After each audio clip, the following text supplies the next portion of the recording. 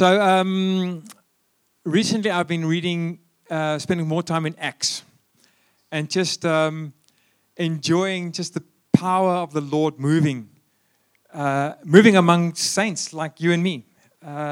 When you start reading the Gospels and reading the sort of the New Testament and realize it's you and me that has been written to, that we can place ourselves in the story and just connect with the story one-on-one. It's not them out there. It's us, written to one-on-one. It becomes a lot more interesting and a lot more revealing and in some places quite weird as well.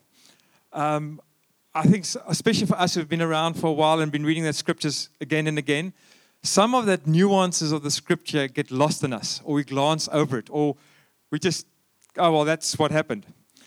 But some of it is just, let's just call it bonkers. It's just weird. It's absurd. I mean, if you were making a Hollywood movie or writing a fiction novel, you read some of this stuff and people are going to go, that's just not beyond belief. That's too far-fetched. That's not in the realm of reasonable.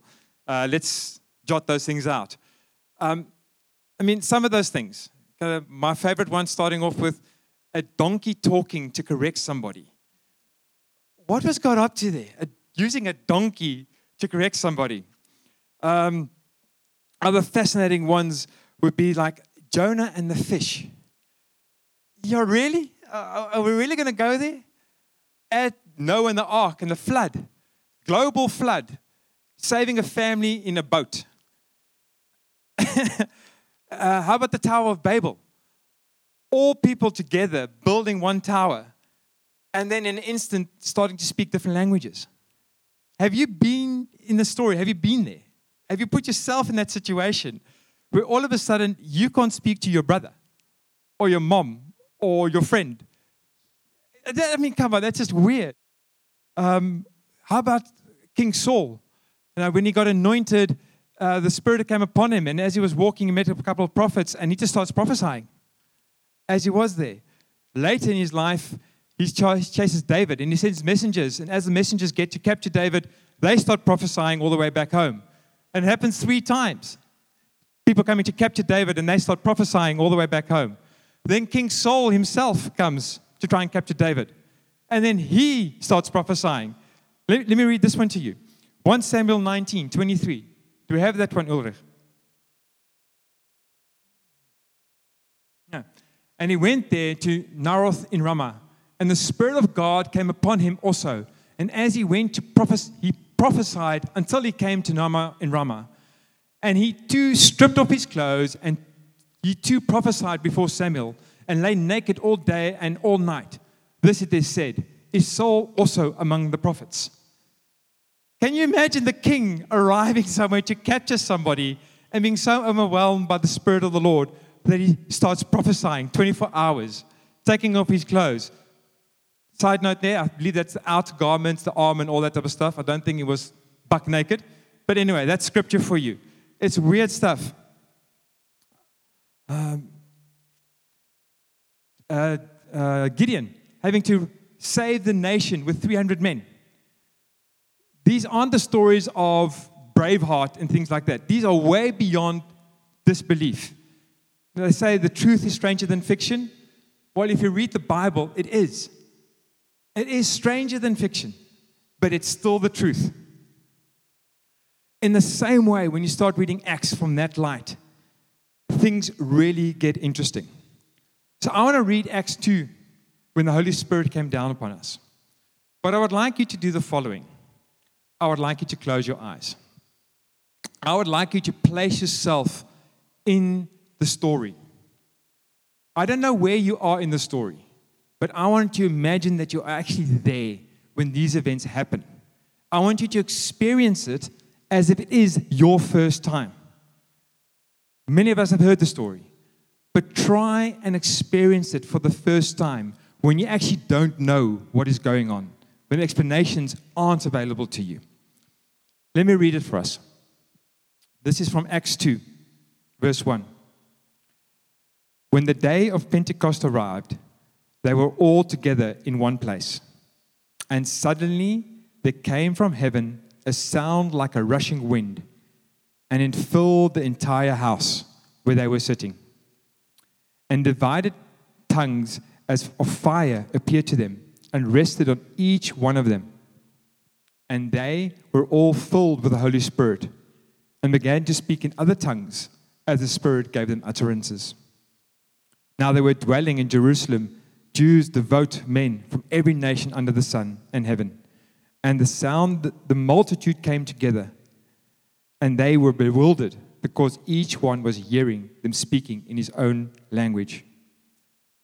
And they were amazed and astonished, saying, Are not all these who are speaking Galileans?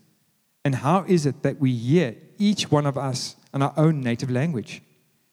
Parthians and Medes and Elamites and residents of Mesopotamia, Judea and Capernaum, Pontus and Asia, Phrygia and Pamphylia, Egypt and parts of Libya belonging to Syrian, and visitors of Rome, both Jews and proselytes, Cretans and Arabians.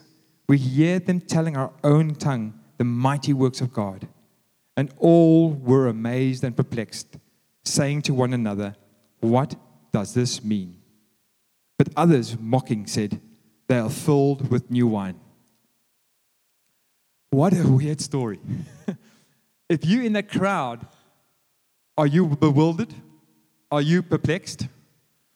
Are you maybe the one mocking, seeing people making noises at 9 a.m? If that was today, would we also be saying they are drunk, they are noisy, they are a nuisance? What if you in that room yourself? Are you standing in disbelief? Are you jumping up and down in glory and joy? It is beyond belief. But that was the start of the New Testament church. That is the start of what we as a church aspires to become, to learn from and to engage with how God intended the church to be. It is beyond belief. And depending on where we come from and how our own experiences are, we will interact with that story in different ways. We'll be one of those in the room, or we'll be one of those outside the room. We'll be acting in bewilderment or in judgment. We'll be acting with excitement or concern. We all have different interactions with that story. There's another story very similar to this one, maybe a little bit closer to home. Again, try and imagine yourself in this story. Some of you will know this very well. This is the story of Andrew Murray back in 1860 in Worcester, when a revival broke out in his local church. And I'm going to read to you an eyewitness account of someone who was in the room when it happened. Let's catch up halfway through the story. Just for context, Andrew Murray was a minister, Dutch Reform minister in Worcester. He just organized a conference. 300 of the leading religious leaders in that time, they couldn't join each other on YouTube or Facebook. They had to actually go to Worcester and do the conference there. And on that same night, in the youth hall next door, the youth were having a meeting. 60 people were having a meeting there. And Andrew Murray himself had seen revival in Scotland. He'd experienced God moving in some way. And he'd been praying determinedly for years that God would move in South Africa and in his congregation amongst his people. So let's pick up the story from the eyewitness that's in the hall at the moment. His name is, let me just get that right, J.C. de Vries. I love that Dutch name. All right. At that time, Reverend A. Murray was ministering a minister of Worcester. He had preached that evening in the English language in the hall next door. When the service was over, an elder passed the door of the hall, that's the youth hall, heard the noise, peeped in, and then hastened to call Mr. Murray, returning presently with him. Mr. Murray came forward to the table where I knelt, that is J.C. de Vries, touched me and made me understand that he wanted me to rise. He then asked me what was happening and related everything to him. On this Sunday evening, we had gathered in the little hall some 60 people. I was the leader, and I commenced the meeting with hymns and lessons from God's Word, of which I engaged in prayer. After 3 or 4 others had also done the same, a little colored girl asked, "Can I also pray?" She rose and started praying.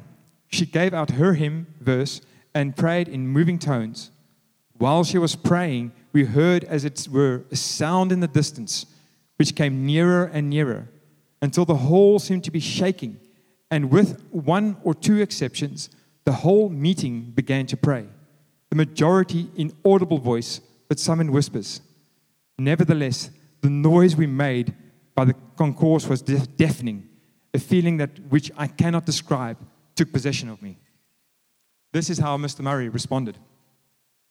He then walked down the hall for some distance and called out as loudly as he could, "People, silence!" But the praying continued.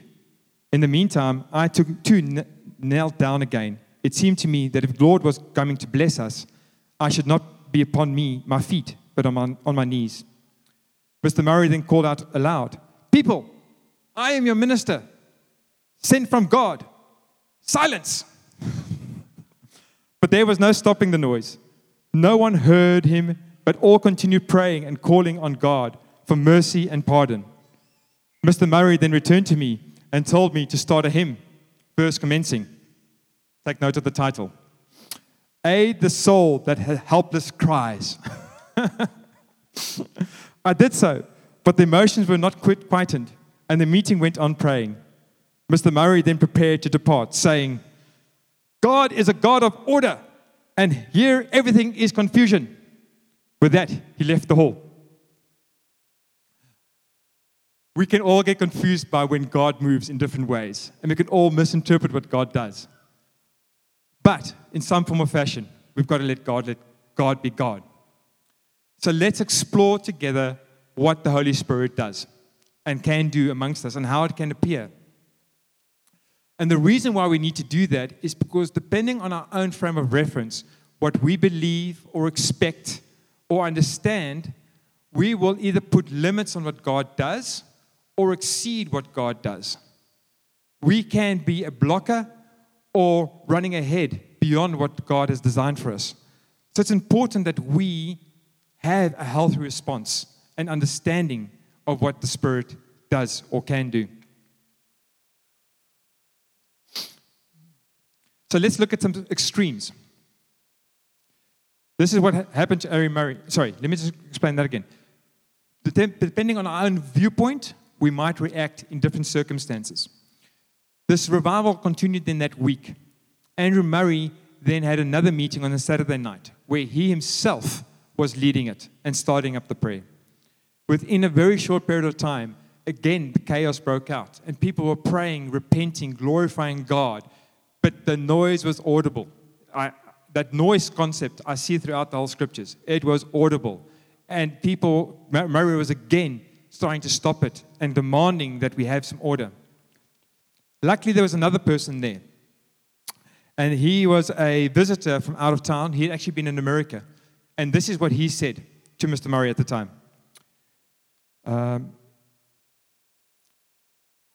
Murray gently said to me, "I think you are the minister of the congregation. Be careful what you do, for it is the Spirit of God that is at work here. I've just come from America, and this is precisely what I witnessed there." This gentleman had experienced something differently in America. And because of his viewpoint, he was able to help Mr. Murray or Andrew Murray into seeing what God was doing. Without him, Andrew Murray's main purpose was to try and stop and block what God's doing. His experience is not unique, though. We don't have to look far in Scripture to see similar experiences. If we want, we can look at our favorite, Peter. Can I have Matthew 16 up on the board, please? So here's Peter walking many, many miles with Jesus.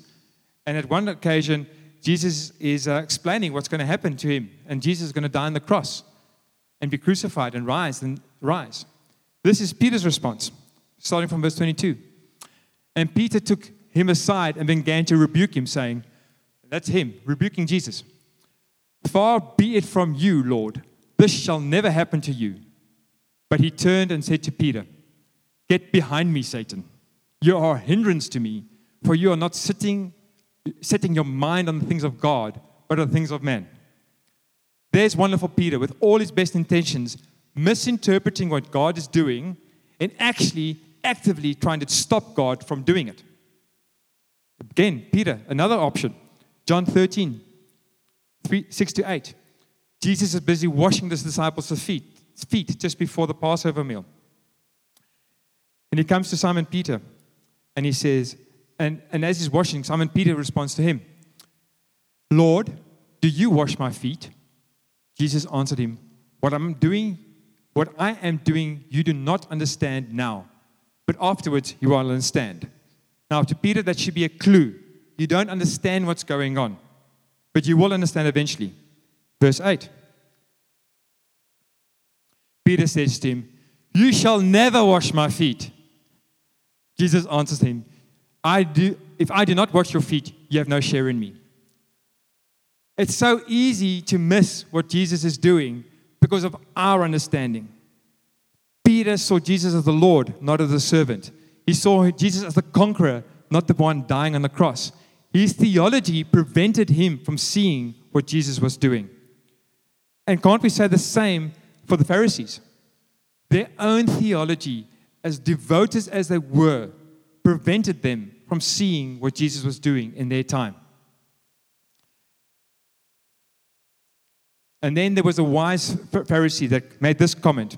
Acts 5:39, we just see the Sanhedrin challenging the new disciples as the church is blossoming and bringing them in for discipline and telling them not to preach in the name of Jesus. But there was one Pharisee amongst them that had a little bit more wisdom and warned them not to. And he gave them reasons why. But this line I really like from verse 39. But if it is of God, you'll not be able to overthrow them. You might even be found opposing God. I don't think he was far from the kingdom. If our theology is broken, we will resist the Lord and we will miss out on what He's calling us and what He's desiring for us, on His purposes. And we'll find ourselves sidelined. And His heart for us will be missed because of our own broken theology or expectations. There's another extreme where we might not be resisting the Spirit, but we might be exceeding what God's asking. We might be so in love with the things of God, we forget to love God. Or you even see it in some churches where the spiritual presence is so much glorified that it becomes sensationalized. And all they are after is the next sign, the next wonder, the next experience, the next spiritual high. But that too is taking it to extreme and is not glorifying God. Let's have a look for an example, biblical example of this. Acts 19, 13-17. So some Jews in the area had seen the miracles and the wonders being done by the apostles. And they'd seen the demons being driven out. And they'd seen the power of the Holy Spirit. And they wanted to get some of it for themselves. We pick up the story in verse 13. Then some of the Jews, Exodus, undertook to invoke the name of the Lord, Jesus, over those who had evil spirits, saying, I adjure you by the Jesus whom Paul proclaims. 7 sons of the Jewish high priest named Sceva were doing this. But the evil spirit answered them. Again, I love the humor. Jesus I know, and Paul I recognize, but who are you? Verse 16. And then the man in whom was the evil spirits leaped on them, mastered all of them, and overpowered them. So they fled out of the house naked and wounded. And this became known to all residents of Ephesus, both Jews and Greeks, and fear fell upon all of them. In the name of Jesus, and the name of the Lord Jesus was extolled. Yeah, we see an example of people going, I want some of that glory. I want some of that person. I want to look good. And how do we know if it was from the Lord? Who gets glorified? Very likely they were trying to take the glory themselves. Just as Moses made that fatal mistake. Instead of speaking to the rock, he hit the rock, taking some of the glory that was intended for God upon himself. And Jesus does not take that lightly. Here's another example of someone wanting to take the glory for their own purposes and gains. Acts 8, verses 9-14 is a story of Simon, the magician in Samaria, who also saw the wonders and himself became to believe, even though he was a magician and was called great amongst the people for all the signs and wonders he was able to commit by his powers. But when he saw the true power of God, he became a believer. However, he also came twisted.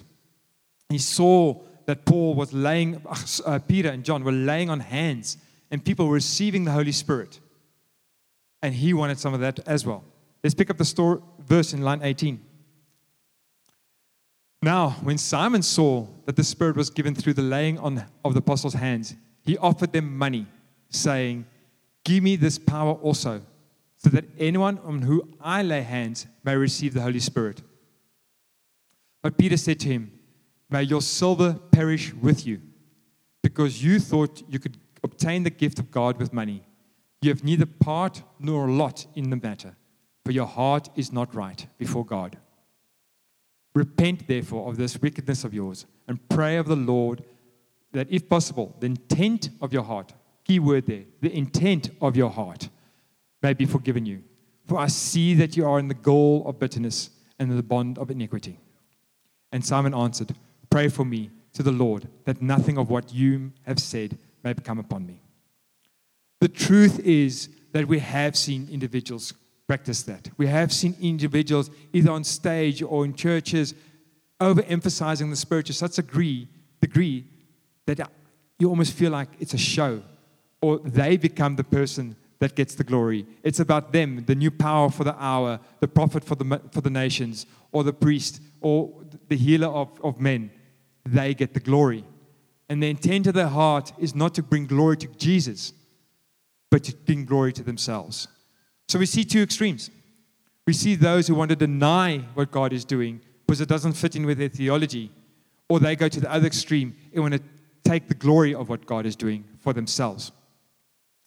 Luckily, in all these things, the correct response is not to stop it completely, but to find the middle ground. With most things in the Bible, it's always truth in tension. It's being able to balance both sides of the coin. We can't allow ourselves to deviate to the side that we're more comfortable with. We have to embrace the whole gospel. And that means we have to wrestle with both sides, where one of us might be more inclined to one area or the other. We have to deviate to the middle and lean on each other to get there.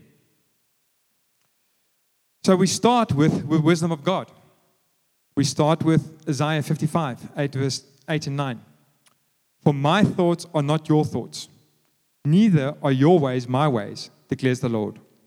For as the heavens are higher than the earth, and as my ways are higher than your ways, and my thoughts are higher than your thoughts." So we acknowledge by when we investigate this and we pursue the Lord in this manner, we start by acknowledging He's God. We're not. We can only understand Him in part, not in full. We cannot put God into our comfortable theological box. We can't. We have to accept that there will be things that are beyond our understanding, but it's still of God. God has many ways of working when He empowers the Holy Spirit. We can see ways that He empowers the Holy Spirit just naturally. You look at Exodus and you see men being given talents and gifts and skills to work on the Ark of the Covenant, to embroider and work with the gold. That was done by the power of the Holy Spirit. We see others who get the wisdom to counsel others. Like in God's wisdom can also just be in a natural way. In 1 Timothy 5, you see how Paul writes to Timothy and says, don't only drink some water, but also drink some wine for the frequent stomach ailments and for your for your stomach and your frequent ailments. That's just wisdom. There's almost nothing spiritual about it, but God does give wisdom. We can embrace the wisdom of the natural that God gives us. There's also the supernatural, which goes beyond what we would teach, but still, it's still scripture. It doesn't seem our normal approach, but hey, it happened. Acts 19, 11 to 12. And God was doing extraordinary miracles by the hands of Paul, so that even handkerchiefs and aprons that touched his skin were carried away to the sick, and the diseases left them, and the evil spirits came out of them. Now, I don't think we're in the habit of praying for handkerchiefs or letting handkerchiefs touch the apostles and sending them off to people so they can be healed. It's not our practice, but it happened. We can't put God in the box. People were even coming to where they were walking so their shadows would fall upon them and they could receive some of the anointing of God. God does not work in a box, and we have to embrace it all. At the same time, God is a God of order. We can't deny that or reject that. 1 Corinthians 14 tells us, "For God is not a God of confusion, but of peace." That's the truth intention. As crazy as it can be, God is still a God of order. And we have to find the balance between the two. So then it comes down to the testing. 1 John 4 tells us the following. "Beloved, do not believe every spirit, but test the spirits to see whether they are from God. For many false prophets have come out into the world. Not everything we will see will be of God." I scribbled these notes. Just because it's spiritual doesn't mean it's God. Just because it's not spiritual doesn't mean it's not God. God is in both. And the spiritual realm is as real on both sides of the coin, on the evil, Satan's side, as it is on God's side. We can't just assume everything. An open door can just as easily be opened by Satan as by God. Not everything that is spiritual is God. Not everything that is non-spiritual is not God. Truth intention. We have to test things. So how do we do that? One of the ways is we look at the fruits of it. And fruits don't come instantly. You can't just go, "I heard a word, there's no fruit, it wasn't God. I saw something happening on stage, there was no fruit, it wasn't God." It takes time. Look at your own life. Look at your own journey that you've come on. Look at where you were and where you are today. It wasn't instant, but it was fruitful. You have moved forward. So when in doubt, we look, we pay attention. We don't dismiss, but we wrestle and we test. And we do that together. We also judge our own hearts. Some of us might have a more intense experience of the Holy Spirit. But then question yourself. You've seen people who react physically to the Holy Spirit. If you're one of those, check your heart. Check your intent. Do you have the same reaction in private as you do in public? Or are you putting on a show to be seen by others? We have to test our hearts. And we have to engage with ourselves to be sure about these things.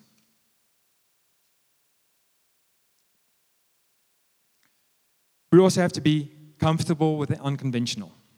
As I said already, when we look at the scriptures, the Holy Spirit can be noisy. And my conservative background doesn't allow for that. I've had to adjust in many ways. But we see it to be part of who God is. We can also somehow see that the Holy Spirit can be visibly imparted.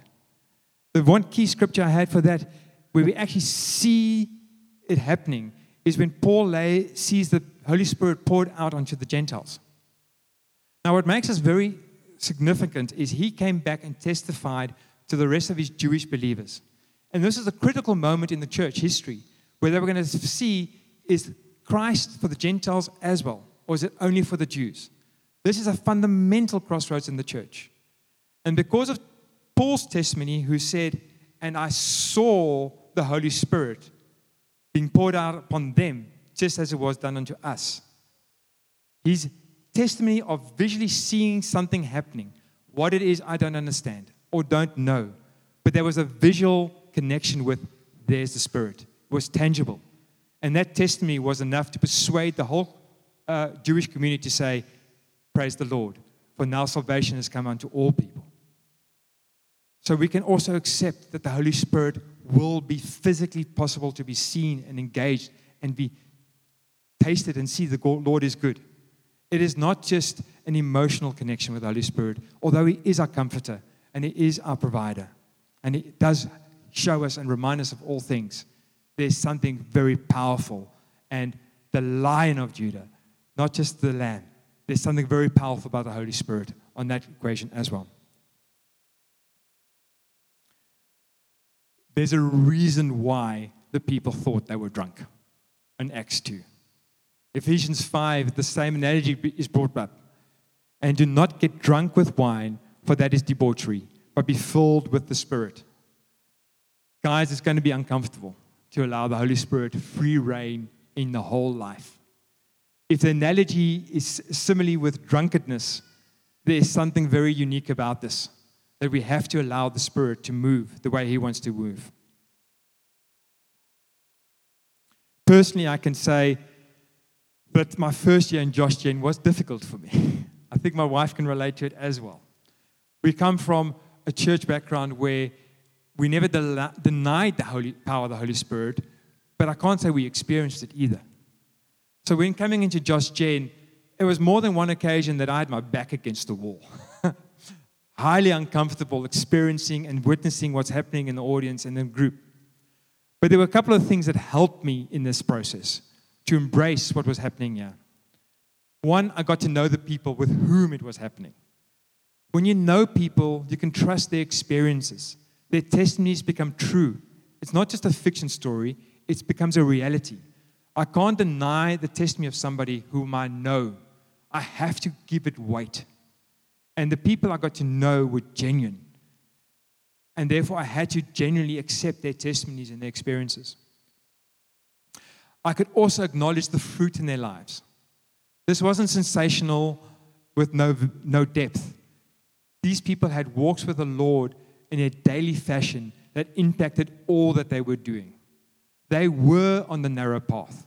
And the fruit of that was evidence in their marriage, in how in their raising their kids, in their workplace, in the relationship with me. It was evident. The fruits were evident. And also, very importantly, I could not deny what I saw based on biblical grounds. As much as I searched the scripture to justify why I didn't have to come back, I couldn't. What I saw was biblical, even though it wasn't comfortable, even though it wasn't familiar. It was biblical. And bit by bit, those things continued to persuade me to stay. And I am the richer for it, to have engaged with what I saw and embraced all that God has for us. I'll give you one story that for me was one of the clinching moments. We had a prophetic evening where people received prophetic words. And there was a couple there, and she must have been 8 months pregnant. And they were called forward, and hands were laid on it, and they received many prophetic words. And it was really beautiful what we heard. But you could see him, the husband, physically under the weight of the Spirit. He was shaking, and his leaves were wobbling, and he wasn't coping. He was all he could to stand and stay standing to receive the prophetic words. Afterwards, he walked back to his chair with the wobbly feet and legs that he had. But the beauty of it is he was trying to support his 8-month pregnant wife, trying to encourage and help her to her seat with his legs bouncing all over the place. I think he did more harm than good, but he was trying the best to love his wife and just help her to her seat. He was hopeless. He couldn't do it. In genuineness, is that something you fake? Is that something you pretend? Trying to love your wife when your knees don't do it?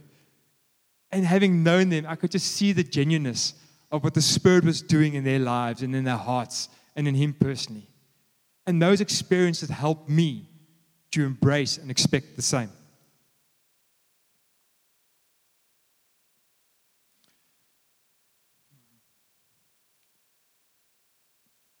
Can I have Acts 2:17 on there? So after this episode of the Holy Spirit being poured out on disciples on the day of Pentecost, Peter stood up and he quoted from Joel. He read these words, "And in the last days it shall be, God declares, that I will pour my Spirit on all flesh." Can we just hear that again? On all flesh. Thankfully, that includes each and every one of you here. "And your sons and your daughters shall prophesy, and your young men shall see visions, and your old men shall dream dreams. Even on my male servants and my female servants in those days I will pour out my Spirit, and they shall prophesy. And I will show wonders in the heavens above and signs on the earth below, blood and fire and vapor of smoke.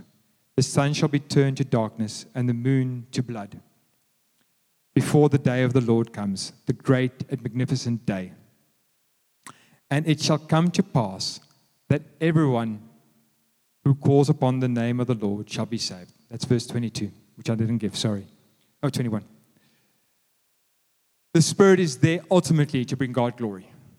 Anything that is not doing that is not bringing glory to God and is not the Spirit. But we need to acknowledge that this is an experience for all of us. Now, I'm not saying that's going to be your experience every single time. But I will say it should be an experience that we all participate in from time to time. In the same way that we are called to worship in all God's ways, sometimes kneeling, sometimes lifting our hands, sometimes prostrate before the Lord, sometimes jumping with joy. Our worship experience should encompass all of what God expects of us, not just what we're comfortable with. So should our experience with the Holy Spirit encompass all that God has for us, not just the areas that we are comfortable with. And ultimately, the outworking of this will be the following. 1 Corinthians 14. Can I have the next one, Ulrich? 1 Corinthians 14. Thank you. Sorry, I didn't give it to you. My mistake. I'll read it from here. So 1 Corinthians 14 says the following. But if all prophesy and an unbeliever or an outsider enters, he is convicted by all, and he is called to account by all. The secret of his hearts are disclosed, and so falling on his face, he will worship God and declare that God is really among you. Will an outsider see that God is really among us? There are so many ways that they will, but this is absolutely one of the ways that they will. That should also be part of a whole experience of the full gospel. We need it all. And I want to encourage us to embrace it all. That we need to, depending on where we are comfortable with, we need to make the shift. As I did when I first joined the church, I had to make the shift from my conservative nature and to allow more of the Holy Spirit to act and to react and process me and move me. I had to become less skeptical of what I saw in others. My first response is when someone says, "Praise the Lord, my shoulder's healed," is, "Yeah, salvel." I know myself how quickly I can sort of feel my shoulders better. My first response when people's ankles, the cast comes off and they can work was, "Yes, well, I've had casts on many times. I know I can walk. It just hurts a little bit longer." And I was always skeptical. But now I'm going to stop and say, but was it God? Can I give God the glory and not be skeptical in my nature because it's not what I'm comfortable with? And at the same time, I need to balance that with the other side. Again, not everything that happens in this world is from God on the spiritual sense. There are other spirits at work here.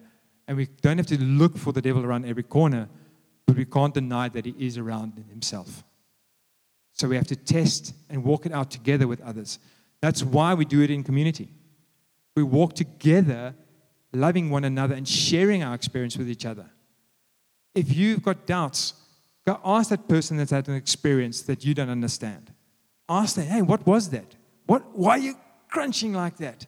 What's your experience? Tell me more about that." And you will learn and see the genuineness of their hearts. And you will grow yourself. And we can pray for one another for the more of the Holy Spirit and enjoy the journey and celebrate the victories. As we did, I think 2 or 3 weeks ago when the Holy Spirit came and people spoke in tongues for the first time and had healings. Those are glorious moments to celebrate and endure. But ultimately, we don't seek the signs and wonders. We seek Him who gave them. We don't seek the Spirit. We seek He that the Spirit glorifies. We look for that because that is why we're here. Those are just means to get to the ultimate destination, which is our Heavenly Father. And to Him be all glory and praise forever and ever. So as I was speaking tonight, this is just a hope to create fertile soil in our congregation, in our body, for what the Holy Spirit might want to do in the future. What that is, we don't know. Because God is God, and we'll allow Him to be God in all His ways. But if we can be fertile soil, that when He arrives, He'll find a people that are willing to follow the way He wants to lead. Boy, that's going to be a glorious journey with Him. And won't we ultimately, as a body, be blessed as He blesses us and blesses others through us? I want to be part of that body. I want to be part of that journey with each and every one of you, that we may see His glory and give Him praise in all that we do.